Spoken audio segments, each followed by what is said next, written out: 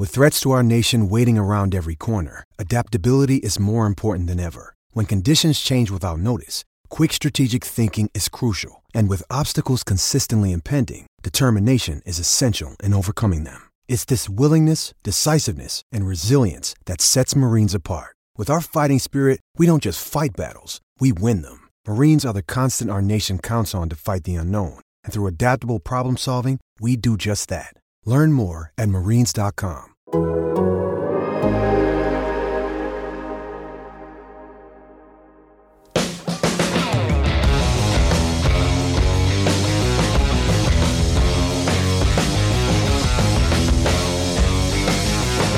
Hey everybody, what's up? Welcome into Best on the Board, presented by BetMGM. It is Friday, May 6th. We are taking a look at the Major League Baseball slate for this Friday on this episode of Best on the Board. Michael Beller and Derek Van Riper here with you. DVR, usually when you and I get together on Friday, we are getting excited about a 15-game slate, but weather is just terrible in the Midwest, the Mid-Atlantic, and the Northeast. That 15 has already been reduced to 13. Dodgers-Cubs in Chicago, washed out. Rangers-Yankees in New York, washed out. Games in Cleveland, Philadelphia, Baltimore, Boston, all in jeopardy. I am very excited for this weather to finally turn, which looks like it's happening next week. I can't speak to how great the weather is where I am, but I am surprised to see this many games getting potentially wiped off the slate. We might have a 20-game Saturday with all the doubleheaders of all the makeups and trying to get all these games in, because I know, with the delayed start to the season, especially, kicking the can down the road is not as easy this year as it has been in years past. Especially for matchups like Dodgers, Cubs, and Rangers, Yankees. Yeah, exactly. So those are already rescheduled as doubleheaders on Saturday, and maybe we'll get a few more depending on how the weather goes in Cleveland, Cincinnati, Philadelphia, Boston, Baltimore. Just a lot of moving parts to watch on this Friday, May 6th. And DVR, May 6th is a day that always sticks out in my head in the baseball world, because this is the now 24th anniversary of Kerry Wood's 20 strikeout game. How about that? I know you'd celebrate that. So. 24. Well, I actually have a personal story that I'm going to make everyone suffer through before we get to our picks here. I could have gone to that game. My cousin had a ticket for that game for me. He asked me if I wanted to go. I, of course, wanted to go.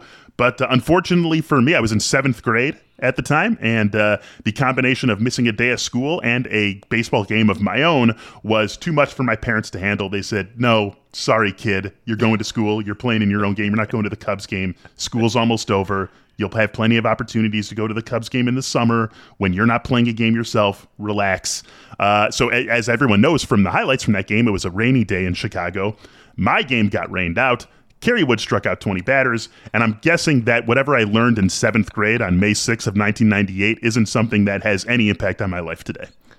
Most likely, no. And if you would have missed it, you probably would have learned it between now and then anyway. So, and the fact that your own game got banged by the weather is just the extra salt in the wound, because I would say good parenting overall. Right? It is. The Cubs play a million-day game. So if you're a kid that roots for the Cubs, getting your parents to convince you that you should be allowed to miss school for a day game in April or May before school gets out, that is an uphill battle. I think the parents usually win that one unless you pull a Ferris Bueller. Yeah, they definitely did. Right? And Ferris was like a high school senior, so he at least had some agency. I was just a little punk in 7th grade. I couldn't possibly pull that one off without my parents knowing somehow. Yeah, you didn't have access to Cameron's dad's car either. Yeah, right. None of it. And I was not the sausage king of Chicago, so none of it was going my way. But I haven't let my parents forget it. 24 years later, I still bring it up to them. So definitely going to have to send them a text or something later today. It's my parents. Maybe I can give them a phone call. Why the hell not? But you're not here for that story, even though you had to hear it. You are here for our picks on what is now a 13-game and potentially getting even lower game slate on this Friday. DVR and I, however, we're saying forget it. We're not worried about any of these games in the Midwest or the Northeast. We are just looking at the games where we know the weather is going to be nice, because it's always freaking nice in California and all of that. So that's really where we have our attention focused for our 6 picks combined, 3 picks apiece. DVR, let's go to you first here. Let's talk about Diamondbacks and Rockies. Merrill Kelly taking the bump for the D-backs in this game. You've got to play for us on his K-prop. What do you like in here and why? Yeah, every 3 weeks on this show, I end up encouraging people to bet on a player that I've never really liked that much. And I guess Merrill Kelly is that guy for today's show, although I'm beginning to warm up to Merrill Kelly because there are some changes in his arsenal. It's a clear 5-pitch mix. This is a guy that has shown good control during his time since returning back to the big leagues, and the tinkering he has done to that arsenal has made him a more effective pitcher. I don't think he's necessarily that fringy number 5 starter that we saw a couple of years ago. He looks more like a mid-rotation guy to me with this latest round of changes. The big thing for me is that he gets the Rockies at home, and he gets the Rockies at home with them leaving Colorado. And as we know, when you leave Colorado, when you leave Coors Field and you go play somewhere else, the ball moves differently. It is really difficult to make that adjustment in the first game especially. So I think a guy that has a deep arsenal, a breaking ball that he throws with that curveball about 14% of the time, he might use that a bit more in a matchup like this, mixing everything else, the fastball, the change, and the cutter. I could see this being one of those games where Merrill Kelly gets 5 to 6 strikeouts pretty easily, even though the Rockies as a team are not the abysmal strikeout team we're looking for. It's just the glaring difference in home production and road production for Colorado that we want to take advantage of here. And I think you're getting a pretty good line with Merrill Kelly's strikeout total sitting at 4.5. So I'm on the over side of that. Yeah, and even with Colorado not being that abysmal strikeout team that you look for necessarily in these props, and with them being just a much more productive team overall through the first month of the season than I think most of us were expecting, the fact that you're getting this at -110 is nice, right? I mean, that the price is right, too. The number's right and the price is right. And so you got to like both sides of that with the Rockies in Arizona away from their very nice, comfortable home in Colorado. Merrill Kelly going over the 4.5 Ks. DVR's first pick of the day. For my first pick of the day, I'm going to take us to Cardinals and Giants, where we have a matchup between a couple of teams that are performing pretty well to start the season. On the full game money line, we are looking at the Giants as -130 and the Cardinals as +105. The pitching matchup in this one, Alex Cobb and Jordan Hicks. And because of that, I'm going to go ahead and jump to the first 5 money line where the Giants are -120. And I like this one, DVR. I don't want to mess around with this game getting beyond the starting pitchers, which is typically why you make a first 5 bet. Cardinals bullpen has been pretty excellent this season. And so I could see this game maybe being close as we get into the later innings and the Cardinals being able to pull out a victory. But in the first 5 innings, Jordan Hicks, I like, just as an agnostic baseball fan, I like a commitment to Jordan Hicks potentially as a starting pitcher. But this is still a guy who needs to get stretched out. We're still not expecting him, to go much more. I think the Cardinals would take it right now, would sign up for 4 good innings right now. Yeah, I don't think you can really count on him for much more than that. In his last outing, he threw 63 pitches. And so in 3 games as a starter, he's thrown 46, 42, and 63 pitches. The longest he's gone, 3 1/3. That was also in that most recent outing against the Diamondbacks. And so if you're really slating him for maybe 70, 75 pitches, depending on where he is in the inning and the lineup at that pitch count, I just think that the Giants are going to be able to take advantage of this matchup. And so I like the -120. I like the -120 on the first 5 better than the -130 in the full game because of the way things could even out once the starting pitchers are indeed out of this game. Alex Cobb's off to a pretty good start this season, so I like his chances to keep St. Louis in check for the first few innings of this game. Give me the Giants on the strength of their offense against Jordan Hicks for the first 5 innings, -120 on that money line. Yeah, I'm on board with that. I mean, I think the thing about making Jordan Hicks a starter is that he's just never really had the command to be efficient. And I think if you're talking about a guy who's inefficient because of command, who has workload concerns on top of that, you're going to probably rely on that bullpen to get you through at least 4 innings and maybe more. Like Jordan Hicks has to pitch well and add to his pitch count from his last time out to get through 5 innings. That's a pretty big stretch. And then he has to also pitch better than Alex Cobb. So I think you're right. I think the first 5 is definitely the way to go here, though, because the Cardinals do have a really nice bullpen. Ryan Helsley's been a great story for them so far this season. All right, let's go back to you, and let's go back to another K-prop. We've got a very fun pitching matchup going down in San Diego tonight with the Padres welcoming in the Marlins for a weekend series. Sandy Alcantara going for the Marlins. Yu Darvish going for the Padres. If you're interested in the full game money line odds, it is +105 for the Marlins, -130 for the Padres, which speaks to how good Sandy Alcantara is, and so does your play for this game, DVR. Yeah, I'm taking the over at 5.5 Ks on Alcantara in this matchup. It's -130. Part of the reason I like making a bet like this is that I look at Alcantara. He gets deep into games. So it doesn't have to be hyper efficient in terms of getting all the Ks in a short outing. He could go 7 or 8 innings and kind of ease into it and hit the over. And that's well within range. I mean, this Padres team is exceeding my expectations without Fernando Tatis Jr., so it's not quite the layup matchup that we might have thought it was a few weeks ago, but we still know San Diego, even though it's less pitcher-friendly than it used to be, it's still a pitcher-friendly park overall. It's going to be a great pitching matchup. Of all the pitching matchups that are actually going to happen on the slate tonight, I think this is easily the most exciting one to watch. We saw it a season ago, though. Over 200 Ks in just 205 and 2/3 innings, 26 Ks so far this season. A little surprised to see the walk rate is up for Sandy Alcantara. I don't think that's going to be a problem going forward. The velo is still really good, mixing 4 pitches really consistently. It's the 4-seamer, the sinker, the slider, and the changeup. And you look at the heat maps, he's locating about as well as anybody in the game right now. So if he's having one of those nights where he's putting the ball anywhere he wants in any situation, I think it's going to be a rough night for those Padres bats. Yeah, I think so too, and I love that. I'm with you. Love this pitching matchup. Should be a lot of fun with these two guys getting together. These two teams getting together should be a fun weekend series. Obviously, we've got a lot of these, interdivision matchups, and so it's fun to see two teams like this. And obviously we don't get these matchups a ton, so it's great to see the pitchers matched up with each other, like Alcantara and Darvish. So almost certainly be the only time we see it all season, unless these teams meet up in the playoffs also. So definitely savor this matchup when the Marlins and Padres kick things off in San Diego tonight.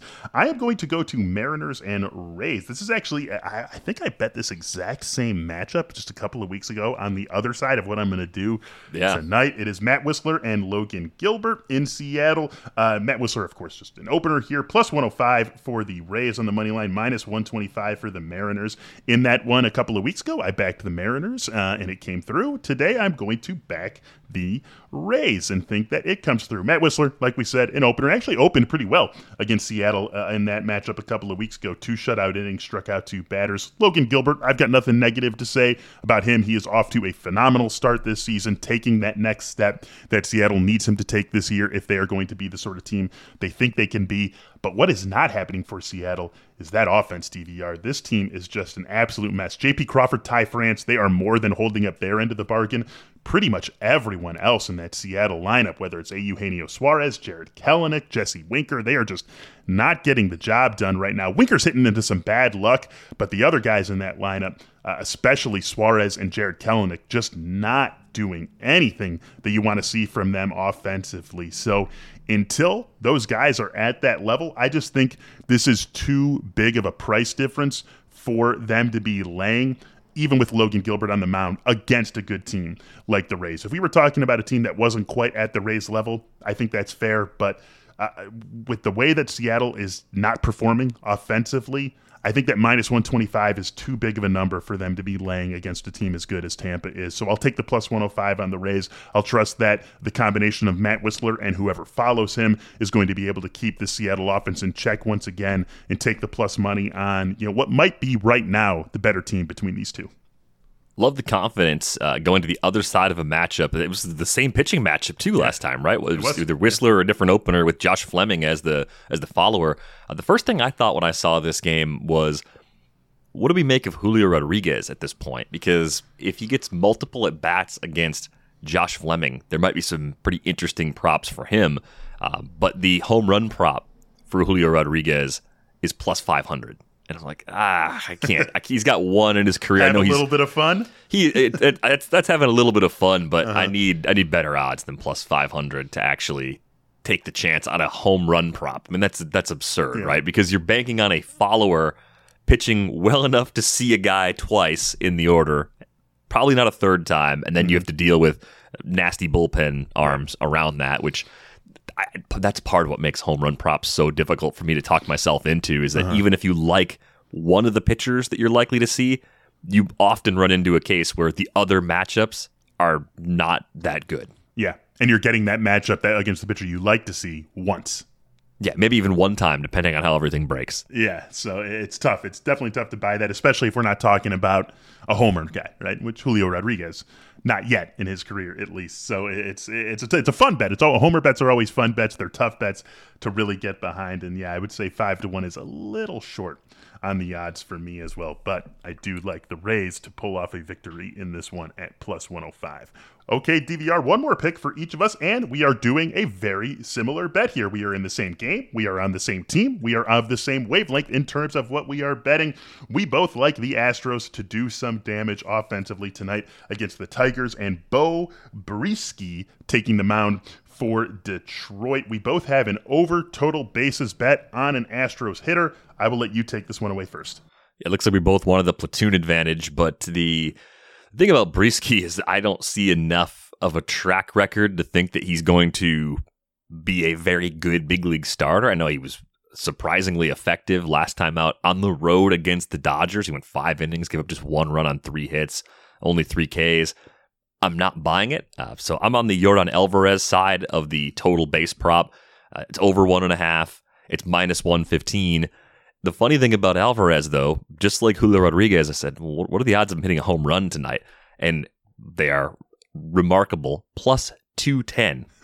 A plus 210 to hit a home run. I'm like, okay, I'm not betting a plus 210 to hit a home run, but total bases over 1.5 at minus 115. I'm absolutely on that. Yordan Alvarez is one of the best hitters in the game. Full stop. Like that's been the case pretty much since the day he showed up in the big leagues. I will take him in a matchup like this at home pretty much every single time we're lucky enough to get one that pops up. And I think maybe the general lack of a read on Brieske is helping us in this case. I'm surprised these are not worse odds. Yeah, I am too, and I'm going to take Kyle Tucker in this too. I'm actually getting plus money on Kyle Tucker to go over the 1.5 bases, the same number as Yordan Alvarez. Kyle Tucker is he's hitting into some bad luck this year. The 250, 320, 424 line really does not at all translate how well he has been striking the ball so far this season. A 279 BABIP is a big reason why his WOBA sits at 328, but his ex-WOBA sits at 425. And we just know that does not last for long in Major League Baseball. There are a reason that we trust these expected stats. That is going to start evening out for Kyle Tucker.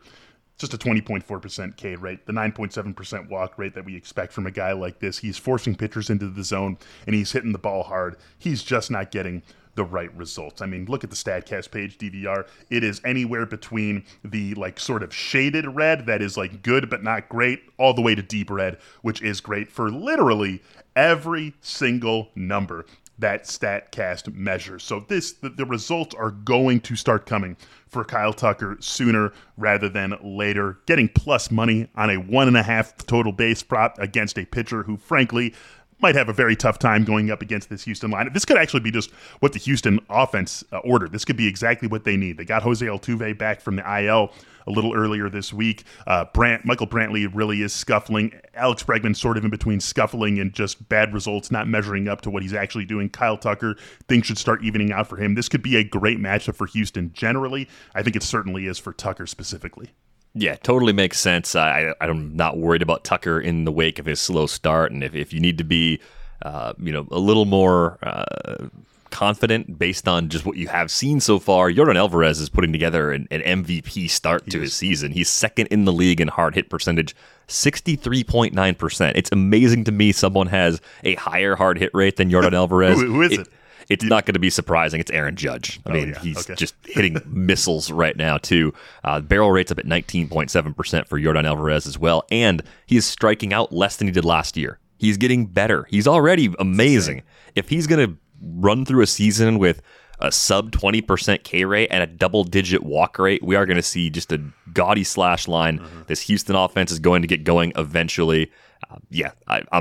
I'm in on both of these guys. I mean, I think if you're a DFS player, Houston stacks are going to be the chalky stack because of the rainouts, and obviously this matchup just jumps off the page. Yeah, all the makings of a get-right matchup for this Houston matchup, and maybe a get-right series, and we see this offense start to turn the corner. Top to bottom, they haven't been quite the Astros we expect them to be through the first month of the season.